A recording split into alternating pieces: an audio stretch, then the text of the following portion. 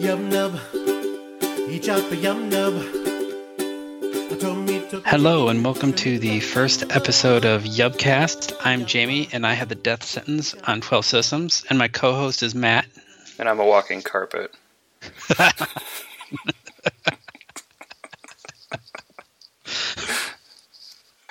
Alright, so this is a podcast that intends to discuss current Star Wars events and the backlog of Star Wars cartoons going back to the 70s with a adult spin on it. I thought we'd briefly discuss our fandom, what brought us to Star Wars. So, Jamie? Alright, well, I was 2 when Star Wars came out. I don't know if I was actually in the theater. My mom took me to see Jaws in the theater for some reason, but I don't know about Star Wars. I was right in that sweet spot of being a kid, and Star Wars was just everywhere, and it was just pretty much part of my life, part of pretty much every kid that I knew's life. I had tons of toys. I actually have some of my old coloring books behind me. I've just loved it forever, and I was a latchkey kid and watched Return of the Jedi so much that I can pretty much verbatim do every little sound that the Ewoks make. And I'm trying to get myself a 501st armor kit going, but it's just a lot of money. Yeah, I have a similar-ish story. I'm a little bit younger than you, but not by much. I was born in the early 80s. I had the bootleg HBO copies of Empire and Jedi on a VHS tape that I watched so much I wore it out, and then I had to get another bootleg copy. I was actually quite old before I realized that there was A New Hope. I still loved it, even though it probably shouldn't have made as much sense to me as it did. I had the toys as a kid as well. They were all lost to sandboxes for Tatooine scenes, and now that I have kids, I'm enjoying recollecting the toys with them. Cool. Yeah, I had a ton of toys, but as soon as G.I. Joe came out, I stupidly destroyed a lot of Star Wars figurines because they didn't have all the articulation that G.I. Joes had. Right. G.I. Joes were a superior action figure. I was a latchkey kid too, but my mother would not allow me to play with G.I. Joes, so I actually had a pretty long tradition of going to antique stores with my mother and going through the toys and buying all the Grimorian guards in the box.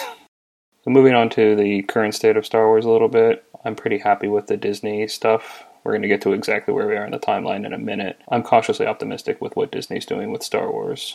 Yeah, so am I. When it was first announced, I remember where I was at work, and then pretty much all productivity stopped for the day, and we pretty much were all just talking about Star Wars and what we wanted to happen, and we were all just bouncing off the walls. I've been pretty happy. They've kind of had a little bit of misses with some of the Marvel stuff, but Star Wars seems to be kind of their flagship now, eclipsing Mickey. So it seems like they're doing it right, but you never know. They could get sloppy. And you mean that they've had some misses with their Marvel Cinematic Universe movies, like the Ant-Mans and those? Well, like the Ant-Man, I thought Ant-Man was pretty funny because it was unlike the rest. It was more like a caper kind of movie, but just the Avengers and like all the Iron Mans except for Iron Man 1, it was just nothing but just one-liners, and they're not even good one-liners. Just constantly bringing in bigger, badder enemies, that just, less plot, more like Transformers, where it's just like, well, look what we can do. Sure. But they brought in, a lot of people don't like him, but I think J.J. Abrams has done a good job, and so is Gareth Edwards. Star Wars is now being made by people who grew up loving Star Wars. So one of the things we're going to hopefully do in this podcast is keep it generally positive and discuss our fandom and how that's going to work and with the new canon and everything. So we're starting out the podcast by discussing our fandom, and I have to say that I was never really into the EU for some reason. Yeah, I tried. I read the Thrawn books when I was in high school, and when I moved to where I live now, I didn't have pretty much any money, so I thought I'd revisit it, and got the first one from the library, and I think I got maybe a few chapters in, and just something about it was just like, I can't do this. Something about hot chocolate, just Lando introducing Luke to hot chocolate or something. It was just like one of those wink sort of things like Star Trek would do every time Spock was on and somehow Kirk would get brought up or something. And it's just like, oh, just give me a break. Yeah. I've got like some like EU books, like reference books, but it was mainly just so hungry for Star Wars. We've talked about it before that we kind of considered it more of methadone until some new Star Wars came out. Right, it was the dark times, and people don't, especially now, people probably have a hard time understanding that there was a time when wearing a Star Wars t-shirt was socially weird. Mm-hmm. And there just wasn't any Star Wars, and people didn't understand why people liked it anymore. It took 20 years, but people forgot about the movie. Mm-hmm. And the only thing left was a book about a blue guy and a clone of Luke. We held on to that crap for the time.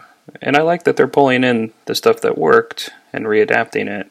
I actually enjoy that. I don't consider that an insult to the EU at all. The opposite, in fact. I consider it quite an homage to the EU. Yeah, I missed a lot of the games. Right.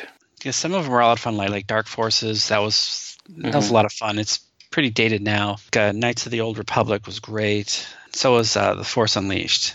It's nice to see some of that stuff's being brought in. Like you said, there was Darth Revan. There was an animated portion of the Clone Wars where Darth Revan was with Darth Bane when Yoda was on Mordoban, not Korriban. But it was a never finished, but it's something that you can find on the internet. Yeah. And then say, like Sam Witwer, who was a Starkiller. He's, the voice of Darth Maul. I think he was Sidious as well. Yeah, so Pablo said on multiple occasions that he wants to make Revan canon, and so I think that's just a matter of time. Yeah, hopefully there will be a decent going back in time, or not like a Star Trek going back in time, but just like a super prequel where they just tell a story from way back when, or somehow it's referenced. They reference the Mandalorian Wars in Rebels, so it's one way or another, it's bound to happen. Yeah, I'm on board if they want to go back in time. If not go back in time, like Back to the Future back in time, but tell a story from thousands of years ago. I'm down. All right. So I guess next what we wanted to talk about is this podcast right now being recorded. Where are we in the production timeline? Well, this is maybe a few months before The Last Jedi comes out. Rogue One's already been out. There's that Han Solo movie that's in the works that's in trouble, not in trouble, who knows? And then that Obi-Wan movie is rumored. We're coming up on The Last Jedi very quickly, but we know nothing about that movie. And so if you're listening to this in the near future even, you probably are curious why we don't talk about The Last Jedi. We don't know anything about it. The Han Solo movie still doesn't even have a title. Ron Howard is directing it for some reason because they had to go get Hollywood royalty Oscar bait to finish a movie about a smuggler. Yeah, that...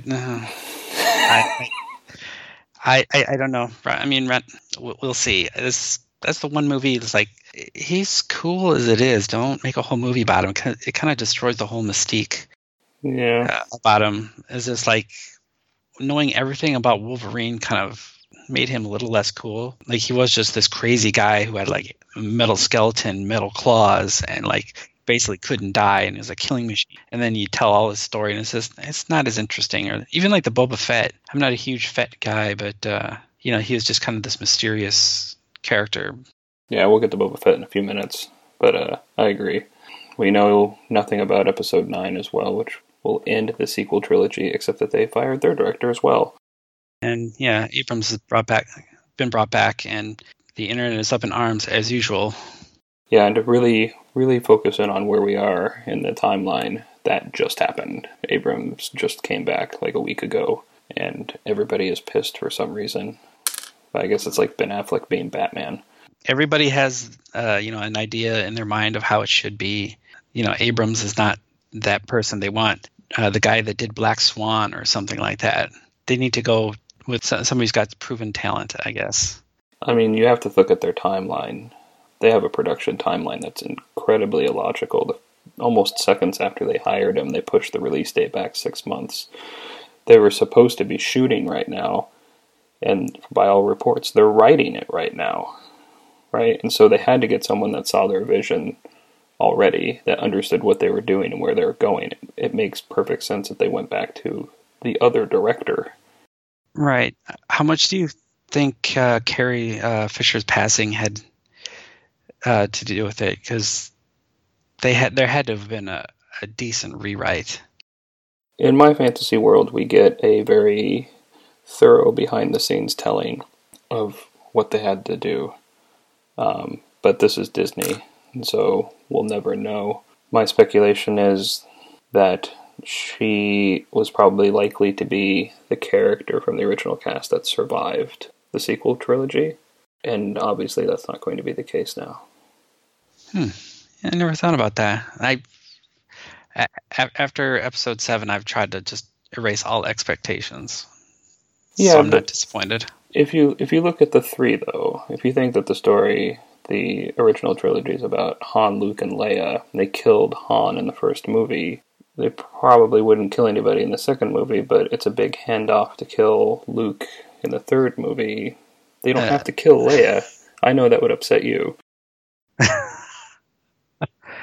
But there's no reason to kill Leia. Like, it's partially because they made her so minor in The Force Awakens too. That's part of my disappointment in this whole thing. It's like, I was expecting her to have a much bigger role in sort of being the nucleus that all of this forms around, and now I don't see how they do that. Right. And they better not kill her off camera. I'll be so pissed to be like killing Poochie. Poochie's dead! I have to go back to my home planet now. Episode 7 does seem to be Leia-centric because, the book, they're really bringing her, bringing some kind of like meat to her character. I love that book. Yeah, it's growing on me. I'll say that. Oh, I meant Bloodline. Oh, Bloodline, yeah. No, you're talking about the new Leia book. Yeah. Yeah, I'm about halfway through. Yes, we're getting a little ahead of ourselves on that. Let's just rank the movies so people can understand who we are. Why don't you go first? Okay. Empire Strikes Back, because it holds up. Mm-hmm. Everything this is best to worst, right? Best to worst. Okay. Right. And then after that, Rogue One. The only reason it isn't number 1 is just because of growing up with the original trilogy, I'd have a really tough time putting something above an original trilogy movie, especially Empire. But Rogue One just blows everything out of the water. I watch like the Battle of Scarif constantly, just while I'm at lunch or just walking the dogs or doing whatever. It just amazes me. Okay, that's great. The Rogue One's so high on your list. After that, A New Hope, because it's still great. I mean, some of it's a little dated, and some of George Lucas's tweakings are kind of but it's still a great movie, and it holds up. After that, I've got The Force Awakens, might be considered exactly A New Hope 2.0, but I really enjoyed the movie. And after that, Return of the Jedi, because I watched it so much. I know it almost all by heart. And then Return of the Sith, Attack of the Clones, and The Phantom Menace. Okay. And you? You sort of rushed through the last 3. They don't need to be named. Yeah, so Empire, I sort of waffle a little bit. Empire Strikes Back and A New Hope, to me, are almost perfect movies. And so it depends on the day of the week, but I usually just say that they're both good. Like, they're both my top movie. And actually, I watch Star Wars all the time with my boys, and A New Hope is their favorite. And so I've seen that a lot lately. Probably 20 times in the past year. And every time I see it, I'm shocked that I notice something new or see something cool. And so I can watch those movies whenever, those two for sure. And then I sort of, once again, give a tie to Rogue One and Return of the Jedi. I love Rogue One. We've had a discussion that we can probably have in this podcast at some point of how I would have fixed Rogue One, quote unquote fixed it. But that's just me kibitzing. The movie, the final battle is perfect. And yeah, I agree. It's Star Wars that we've waited for a long time. But Return of the Jedi, that's another movie I watch with my kids all the time and I love it. It's got Jabba. It's got the Ewoks. I'm a big Ewok fan. I was the perfect age for the Ewoks when they came through. I love that movie. I think it's another great movie. And that second Death Star battle is amazing. Yeah, I agree. I think that brings me to the prequels, though. And I'm somewhat of a Lucas apologist at times. And I have watched the prequels a lot in the past few years. Once again, because of my kids, and I thought, like, let's watch Phantom Menace because it's a little kid movie. And when my son was 3, he loved the Phantom Menace. He thought it was hilarious. We don't really watch it anymore now that he's 6. He sort of outgrew it, which tells me a lot about the Phantom Menace. But we recently watched Revenge of the Sith together for the first time. It's probably the movie I've seen the least. I've sort of forgotten how crazy violent that movie gets. And I enjoyed it, but it sort of terrified my children.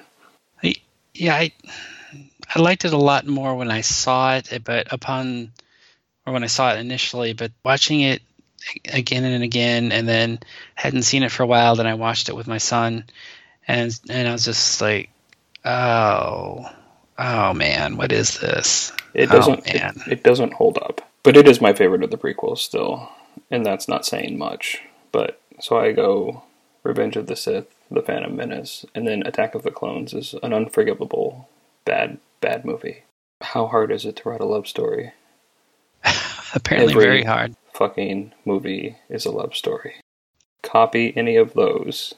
It would have been better if it was like some stupid rom-com starring Matthew McConaughey, who has force powers inexplicably. That would have been a better movie. And all his ex-girlfriends are Jedi ghosts, and they're trying to teach him a lesson on how to love again and not turn to the dark side or something like that. Don't listen to these ladies. They are crazy. Yeah, let's call Disney. We've got the reboot right here. I'll take my payment in large dollar bills, please. Yeah, it'll be Mickey bucks. Only good at food stands at Disneyland. Well, I'll have to go live there. Do you want to briefly discuss the state of the additional media coming out of Disney right now, / all Disney subsidiaries? I think we're both pretty big fans of the cartoons. Obviously, we're doing a podcast about it. The books, the comics I think they're all really good. Some of them get a little bit more wild, like the comic books, Dr. Aphra and the Darth Vader ones, but they're still really enjoyable. All the books that I've gotten, the new canon, I've pretty much enjoyed them all. There hasn't been a real turkey out of any of them where I'm just like, oh man, I can't sit through this. Like even like when I finally got around to Aftermath, it wasn't nearly as bad, though. Maybe I was expecting it to be a pile of shit, and it wasn't. So I was like, oh, all right. Me right now, I'm halfway through Leia. I'm in the middle of Poe Dameron Volume 2 and the Star Wars Volume 5, which is Yoda's Secret War. Right, where he finds those children. Mm-hmm. Spoiler alert. I'm really looking forward to Battlefront 2. Battlefront 1 was a lot of fun, but I like a good campaign game. So I don't like playing online a lot, and the only person I can really play is my sister, her fiance, and my son, and I just destroy my son in versus games. So it would be nice to play a Star Wars game where I could I could just go through a story. Right. Yeah, I think we're pretty much in agreement about the Disney canon. I've kept up on all the novels and the young adult novels too, for the most part, and I've been pleasantly surprised by the quality. There's a little bit of clickbaitiness to them at times, but generally a solid catalog. And then I'm all in on the comics. I took my oldest son to Free Comic Book Day a couple years ago, and Darth Vader #1 had been released the same day, and I just picked it up and I'm like, let's get Darth Vader #1 and see what this is all about. And I read it and I loved it, and that was it. Ever since then I've gotten every single floppy and every single trade paperback and just read them all. Captain Phasma's out currently, that's the new one, and Mace Windu are the new miniseries. I'm going through those now, and Star Wars Dr. Aphra and Poe Dameron are the continuing, and the Darth Vader prequel comic is going right now too, and I'm thoroughly enjoying that. Right. I love the comics and I love the books, so keep them coming. And I love Rebels. Rebels is the current cartoon. We're right before season 4, which is the last season. Hasn't started yet, but it starts in a couple weeks, I think. So I'm really excited that it's starting back up. Yeah, I still watch Twilight of the Apprentice all the time. Just like right. That was just some of the best writing and visuals. Just the end of it. not even the, okay, spoiler alert, Ahsoka and Darth Vader battle, but just the end of it, where it's just, just playing the music where Vader limps away, Ahsoka disappears, the Kanan and Ezra come back, and you see the look on Captain Rex's face, and then cut to everybody in the Ghost, and then you see Ezra. I don't know if he looks upset or just concentrating, and then you can just see the Sith holocron opening up, and you're just like, oh shit. Yeah, that's a very good closing to that episode. So rather than talk about Rebels, though, we're going to go in chronological order from the beginning and talk about the cartoons produced by Lucasfilm, starting in the 70s. And we're going to go one episode for every cartoon episode, so I think we should probably get into it. All right. Because of the following special program, Wonder Woman and the Incredible Hulk will not be presented this evening. So, we're starting with the much-loved and often viewed and easy to find 1978 Star Wars Holiday Special, which contains a 10-minute, approximately, cartoon short in the middle. Where did you dig up that old fossil? So, I wanted to ask you, Jamie, at the very top, when was the last time you saw the Holiday Special? I assume you didn't watch the whole thing for this. No, I have yet to do it, because I'm one of those people that watches movies, and then when there's some sort of uncomfortable spot, I'll just be like, I can't watch. I don't know why. I have a feeling I'll just be like pretty much doing that the entire time, just like looking at my phone, or finding anything to do other than watch the cartoons or the Holiday Special. I can't do that to myself. Yeah, you probably wouldn't make it through then, because there's a scene where Chewbacca's father or father-in-law basically plugs himself into a masturbation machine. Jesus. It is a disturbing and terrifying program that it was apparently aired on CBS in the 70s. And fans are not alone in hating this. Was it just a cash grab? I mean, I don't... I wish I understood why it was made. I have a feeling that everybody came to from their cocaine bender 6 months later, and they're like, we did what? Yeah. I mean... Because there's nothing redeemable about it except B. Arthur singing at the end. I'm your dry friend. Try stopping by, friend. And possibly the cartoon. People consider the cartoon to be the high point. That's... Oh, jeez. That's, the fact that, Lucas, seems to have gone to great lengths. Jerry Lewis... The Day the Clown Cried, sort of lengths to kind of keep the Holiday Special from ever seeing the light of day. Geez, I don't know what the hell they were thinking. So, I wish I would have looked up this quote now. I meant to, but there was something that he said in an interview that was roughly, if I could buy and destroy every copy, I would. Well... Too late, George. It's all that you blew all your money on flannel and Diet Cokes. I bought a bootleg DVD of it recently, within the past 2 years, because I thought it would be something to have. And I probably should have mentioned this before, but I collect Star Wars content, and so I have the omnibuses of all the Marvel comics from the 70s and 80s, and every single version I can buy of the movies. And I've been looking into getting the despecialized editions. So when I figured that I could buy the Ewok movies on bootleg DVDs and the Holiday Special, I went ahead and did it. But I watched this on YouTube, so I didn't have to watch the whole thing again. I watched the Holiday Special on roughly Life Day last year, though.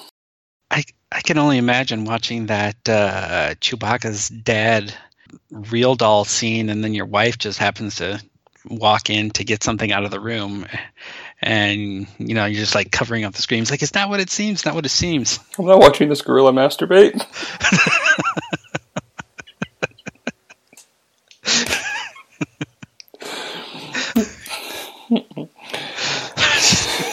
Did you ever see the movie Congo, where the ape had or the gorilla had the glove, like it was a power glove that allowed it to talk? Yes. I can see Chewbacca's dad be like, "Oh yeah, oh yeah, oh yeah," right there. That would have made the holiday special better, because the first 30 minutes of it is just unsubtitled Wookiees growling at each other. Now I want to just get myself a nice strong drink and just sit down and watch it. I probably won't, but it sounds good, at least right now. Yeah, that sounds pretty awesome. It's tough to get through. There's a lot of Cirque du Soleil 1978 crap in it. Alright, so I don't think we should review the whole holiday special now, especially since you haven't seen it in a while. We're going to focus on the cartoon that's in the middle. And so I have to give it a little bit of context, because the holiday special is produced as a variety show, but the wraparound plot in the variety show that gives it all context is basically this Wookiee family watching television.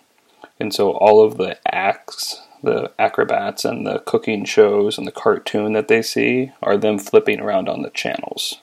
And so what we're looking at is an in-universe cartoon that Chewbacca's son, Lumpy, is watching about his father. I'm sorry. A fucking stupid name. Alright, so we're going to come back to Lumpy, so keep laughing. I wouldn't be surprised if Lumpy does a Menendez brother thing on Chewbacca. Why'd you name me Lumpy? Or for being a deadbeat dad, hanging out with Han Solo all the time. So the title of the cartoon is called The Story of the Faithful Wookiee. It's also listed as the Unidentified Rebel Cartoon. I think the in-universe name of the cartoon is The Story of the Faithful Wookiee. And for some reason it is described in other literature as the Unknown or Unidentified Rebel Cartoon. It was produced by Clive Smith from the Nelvana Animation Company, which was at the time not a well-known, but a somewhat well-known animation company. And the story I read online was that George Lucas saw a short movie called The Cosmic Christmas and decided that they should hire this company to produce this cartoon for their variety show. And I'm a sadist, so I found The Cosmic Christmas and watched it. Wouldn't that be a masochist? This is me at my most masochistic. That would be a masochist. The sadist would be me making you watch it. So I watched it, and it is basically the Christ story as told to 3 aliens that come to Earth around Christmas, and they learn about the meaning of Christmas. And they sort of look like ring wraiths, but animated, and the animation style is very similar to the Star Wars Holiday Special, except the Star Wars Holiday Special is a little bit more leaning into the Wizards sort of heavy metal style, yeah, and less into sort of like the silly, slapsticky style of the Cosmic Christmas, which you can find on YouTube if you really want to see it. I don't recommend it, though. Unless you really need to know the meaning of Christmas. I'll put it on the list of things after I watch a bunch of Russian dash cam fights.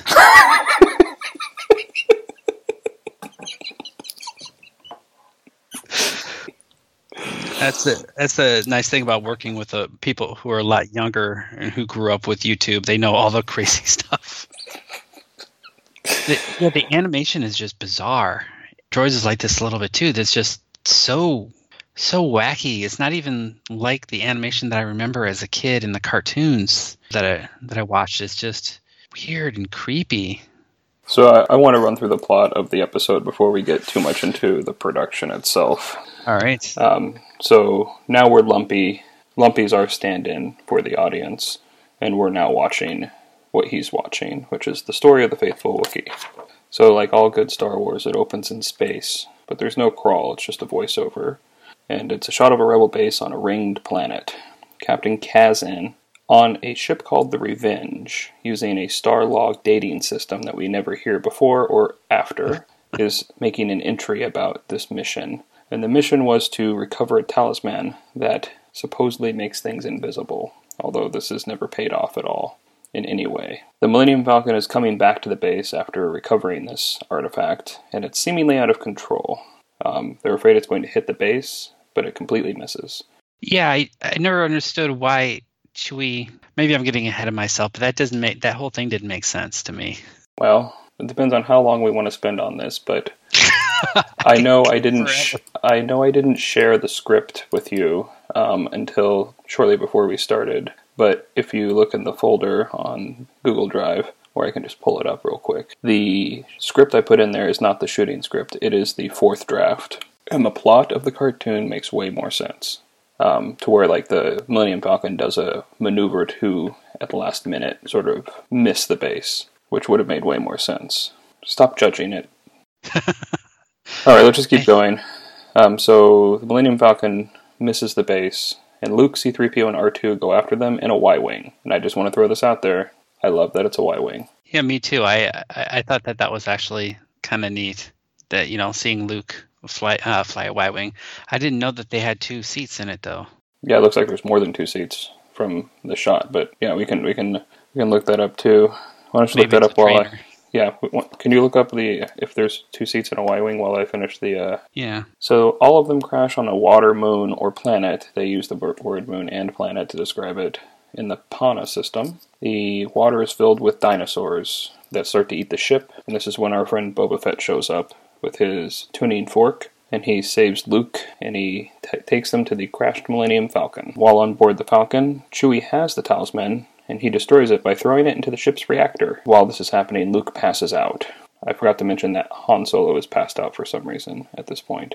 They realize that the humans are all being affected by a bioweapon released by the Empire that is somehow attached to the talisman, and they have to hang them upside down to keep blood flowing into their heads, otherwise they'll die. Boba Fett and Chewbacca go together to the city to find the cure, which is sold in drugstores apparently, as all effective bioweapons are easily cured by over-the-counter medication. But when they get there, you realize that Boba Fett is actually not a friend. He is working for Darth Vader. Please put yourself in the mind of a 1978 person. They don't know all of this. This is the introduction of Boba Fett, unless you count that parade. But he keeps on saying friend. Yeah, he says friend like 60 times. So R2-D2 and C-3PO somehow hack into the FaceTime conversation Boba Fett is having with Darth Vader and learn that he's Darth Vader's guy.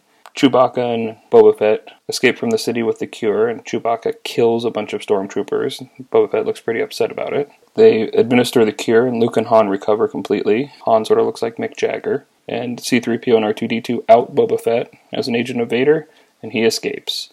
And then jump in the air, freeze frame, credits. So that is the plot. I don't know where to go from here. Did you like it?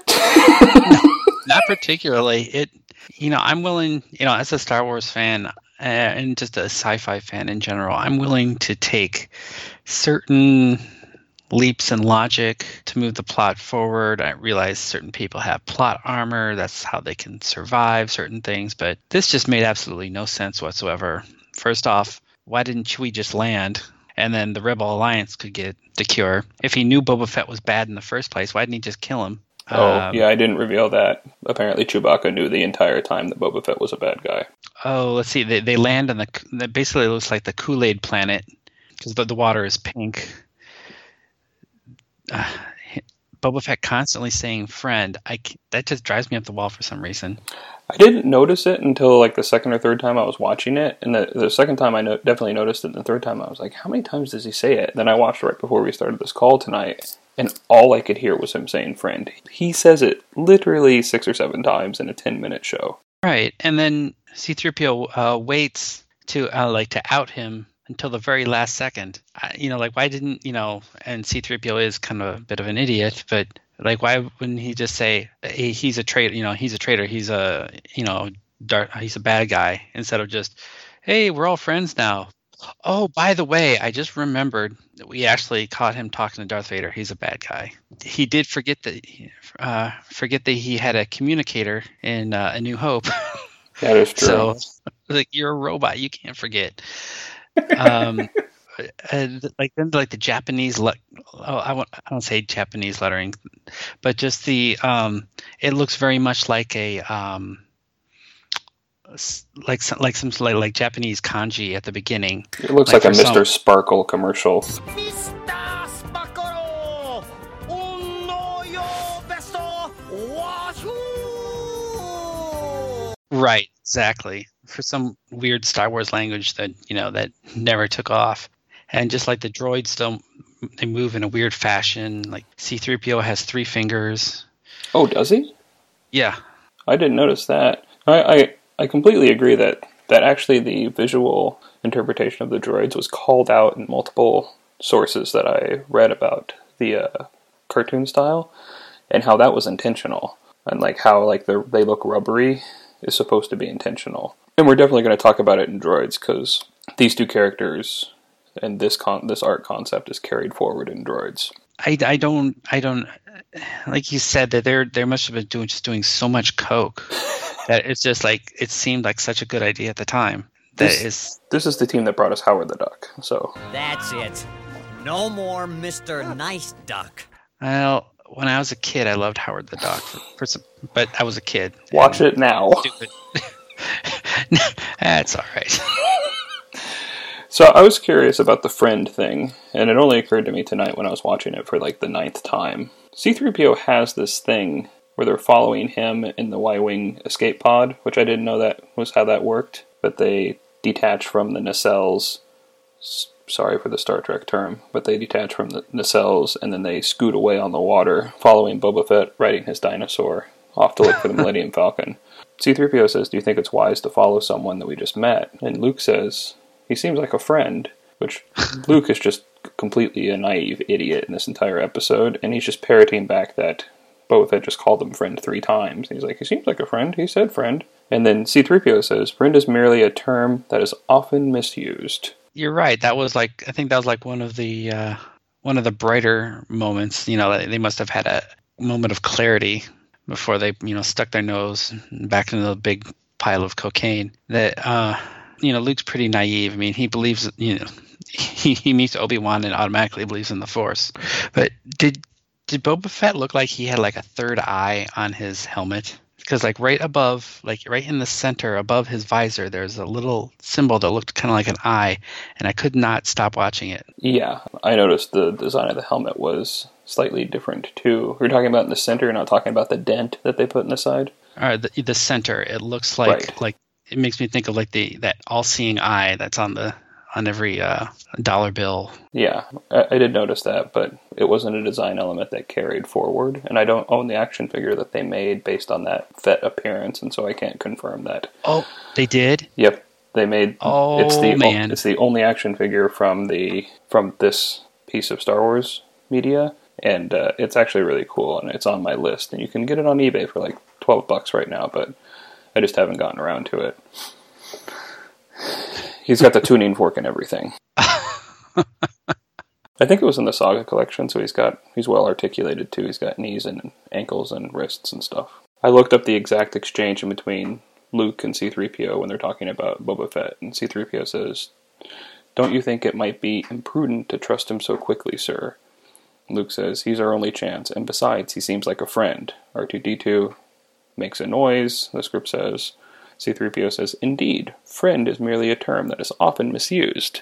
And Luke said, "Did R2 say that?" And C-3PO said, "More or less." The only reason why I'm pulling it out is because the line and the exchange seems so out of place in the episode where it's just a bunch of crazy shit that's happening. And it's so feverishly paced because they basically squeezed an entire cartoon episode into 9 minutes. That why would they waste time on this exchange? Unless that's the moral of... Because Lucas loves moralizing. And is this supposed to be like, your friends aren't really your friends sort of thing? I don't know. I'm probably way overthinking this, but Yeah. I would think that sort of thing would be at the end. You know, everybody learns a valuable lesson. Yeah, everyone learned that they should listen to Chewbacca, even when he's sleep driving. Didn't the stormtroopers look like they're like dogs wearing stormtroopers helmets? Yeah, they didn't quite get the profile right when they were walking. They did have like these extended faces and snouts. It was pretty interesting. Yeah, the whole thing just felt like I needed to be, you know, like somehow impaired to fully, you know, appreciate it. You know, I guess the best I could do was take a bunch of cough medicine or something. But yeah, it seems so much like heavy metal. You know, just or you know, kind of like what was the South Park episode where they the cats where they're the cats where they're cheesing and they have the cats sprays them with pee. I think it was Major Boobage or something like that. Is that the one? Yeah, that's the one where they hallucinate going to the rock and roll or the heavy metal land. I haven't seen that in forever. So I have a question for you. Is this canon? And by this I mean, is the holiday special canon? I hope not. I'm asking your opinion. We're not Pablo, so we can't decide. Well, if this is canon, then does like the Ewok movies have to be canon? No. This is case by case basis. I'm asking if there's anything in here that directly contradicts facts that we know in canon, and whether or not this can be considered canon. Well, from what I can tell, Y-wings are just a single seater, but Jesus, he could have taken a trainer that would have a spot for an instructor. Sure. I'm gonna while you debate this, I'm gonna hit you with a fact. Lumpy is canon. Was he in Aftermath? He's in Aftermath, and it's the same character's name, whatever his long name is, Lumpawaru or something. That's Lumpy. Oh my gosh, I didn't know that because oh my god. Well, Luke Skywalker is in there, and he's canon. That still doesn't mean it. Yeah, that's true. That's a good point. But that means that Chuck went to Pablo and said, "I want to make Lumpy canon," and Pablo said, "Go ahead." I choose for it not to be canon. Me too. with canon elements inside of it. You know, it was the 70s. You know, nobody knew any better. They're just trying to ride that, you know, the tidal wave of popularity. No, it cannot be canon. Even if it's made canon, I'll be somebody who'll just like whoever can hear me saying that it's not canon. I refuse to. You know, I'll be like Grandpa Simpson in Missouri. You know, like I'll be dead in the cold ground before I recognize the holiday special. Yes, I agree. I think I was not a fan of the Aftermath books, but they got better and they grew on me, and I actually had a nice conversation with Chuck via Twitter, because that's something we can do these days, about the books, and I think that they have their place, and just because he pulled Lumpy into them doesn't mean that he pulled the Star Wars holiday special into it. I think it's funny, personally, because I know the Star Wars holiday special is not, I wouldn't call it forgotten, but it's not watched, and in fact, whenever you ask anyone who is in it, which we should mention if we haven't, that all of the voices in the cartoon were voiced by Carrie Fisher and Mark Hamill and Anthony Daniels and Harrison Ford and James Earl Jones. Mm-hmm. These are the actors that they got for this 9-minute thing. Star Wars was recently out of the theater, and they're planning its re-release at this time, and so this was a period when the movie wasn't in the theater, And so I guess they were just riding that cash wave of thinking that they had written a bomb and then wrote the most important movie of the 70s, 80s, and 90s, you know? Mm-hmm. And so everybody was in this thing for them. They were all probably under contract to do it, but I watched an interview with Anthony Daniels that said, if you watch this, you'll die. It was pretty bad, actually. It's in the kind of Black Museum of crap, so I don't think it will ever escape. But you will die if you watch it. Yeah, I'd have to think they're under contract because Harrison Ford does not, he does not like to. He's kind of a bit of a grumpy old man. He seems like a really great guy, but he distances himself from Star Wars a bit. It seems like he'd have to be under contract or have a gun to his head to do something like this, because he wasn't even in the NPR radio broadcasts. It was another actor. Oh, really? Yeah. That's surprising to me, because back then he wasn't anybody. He was in one movie before this, and he was actually like a cabinet maker that George just hired, and he just had this charisma. And he wasn't Indiana Jones yet, not 1978, but he did have a weird contract with them where he wasn't signed on for the third movie, but both Carrie Fisher and Mark Hamill were signed on for all three movies. And so he got to renegotiate a really sweet deal for him to come back in Jedi. And we all know that he requested that Han be killed, but he didn't get that wish until Force Awakens. Spoiler alert. What? Yeah, go watch The Force Awakens. I have a couple other notes I wanted to bring up about the cartoon. So, one, there's a Dianoga in it. So when Boba Fett and Chewbacca are riding their dinosaur into town before they have to scale that cliff face, because that's apparently the only way to get into town, they're riding through the Kool-Aid, and a Dianoga is flashing about in the water. And I thought it was a Dianoga, and then I looked it up, and it is a Dianoga. It's in the script, described as a Dianoga flashing about. So that's sort of cool. I like that sort of stuff. And then you're going to hate me for this, but okay. Do you recall in A New Hope, what were you going to say? Said I have it on YouTube. There it is. You're right. Oh, you're scrubbing? Yeah. Okay, right. Then I'm going to pull it up because I want you to scrub to a specific point.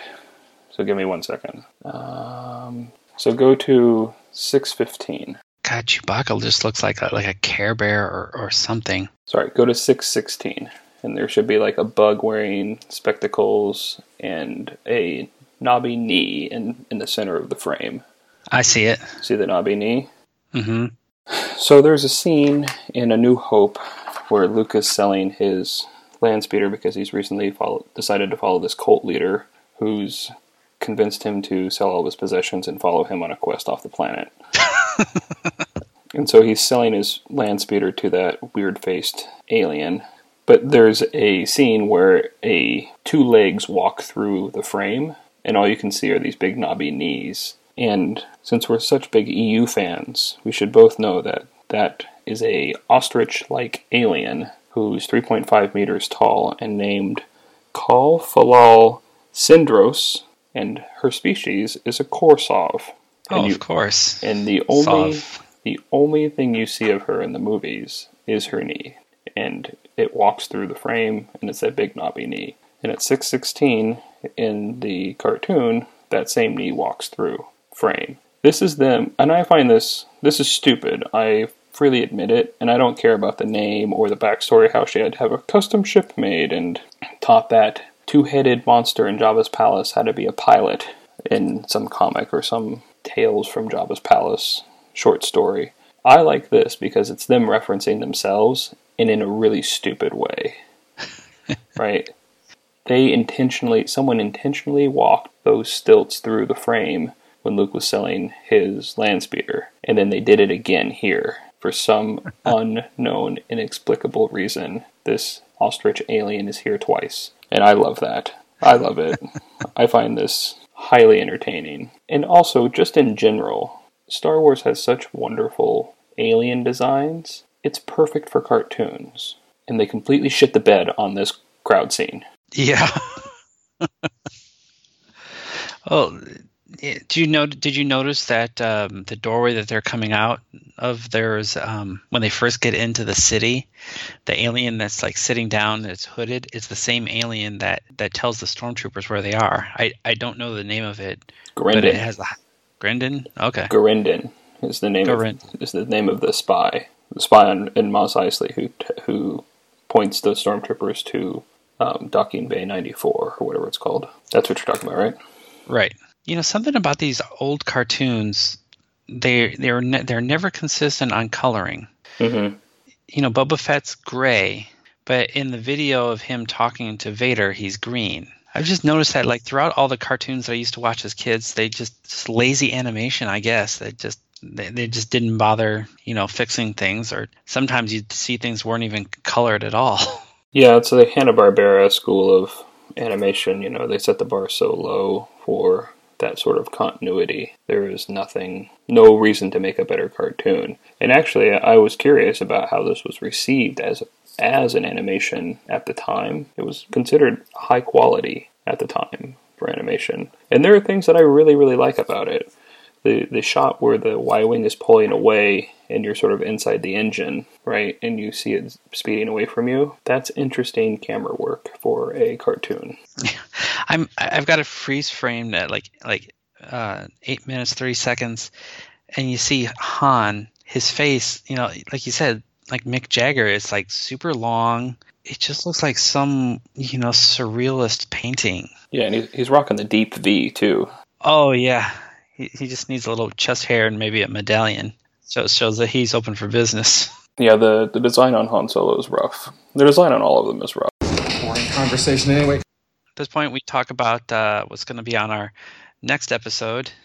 Is we move on to the Droids series, and we're going to be going over the first episode, which is called The White Witch, which basic plot summary is R2-D2 and C-3PO crash land on a planet that is definitely not Tatooine, and they run afoul of some local gangsters, and hilarity and hijinks ensue. Yeah, it's your basic boy meets girl story. No, it's going to be fun. I originally wanted to do this so we could watch Droids together. Because, once again, I'm a sadist. Why do you hate me? What did I ever do to you? Don't answer that. No, it's going to be fun. I've got a lot to say about The White Witch. That's it for our first episode. I hope you enjoyed it. As you can probably tell, we are not professionals, just two friends who want to share our love for the Star Wars with the internet. Please be patient as we figure out how to edit and make the show a tight hour. I hope to see you next week. Thank you for downloading and listening to this episode. We would also like to thank Jordan White for the use of his cover of Yub Nub as our intro and outro music. Please refer to the show notes for photos, clips, and links from this episode. Side effects from listening to Yubcast may include dizziness, dry mouth, a sense of confusion, and decreased sex drive. Serious side effects may include speaking in Ewok, speculating the origins of prequel characters, and wondering why two grown men discuss children's cartoons on the internet. For a complete list of side effects or to complain about the show, please visit us on Twitter at Yubcast or drop us an email at noochvaderproductions@gmail.com. Thanks again. We will see you again next week with a new episode. Yubcast is not affiliated with Lucasfilm or the Walt Disney Company. Star Wars, its characters, and creations are the property of Lucasfilm and its parent company, the Walt Disney Company.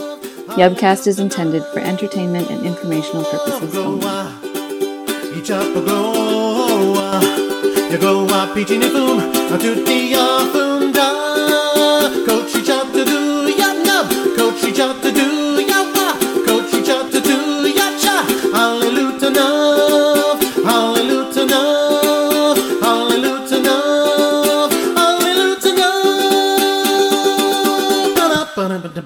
dun, dun, dun, dun, dun, dun, dun, dun, dun, dun.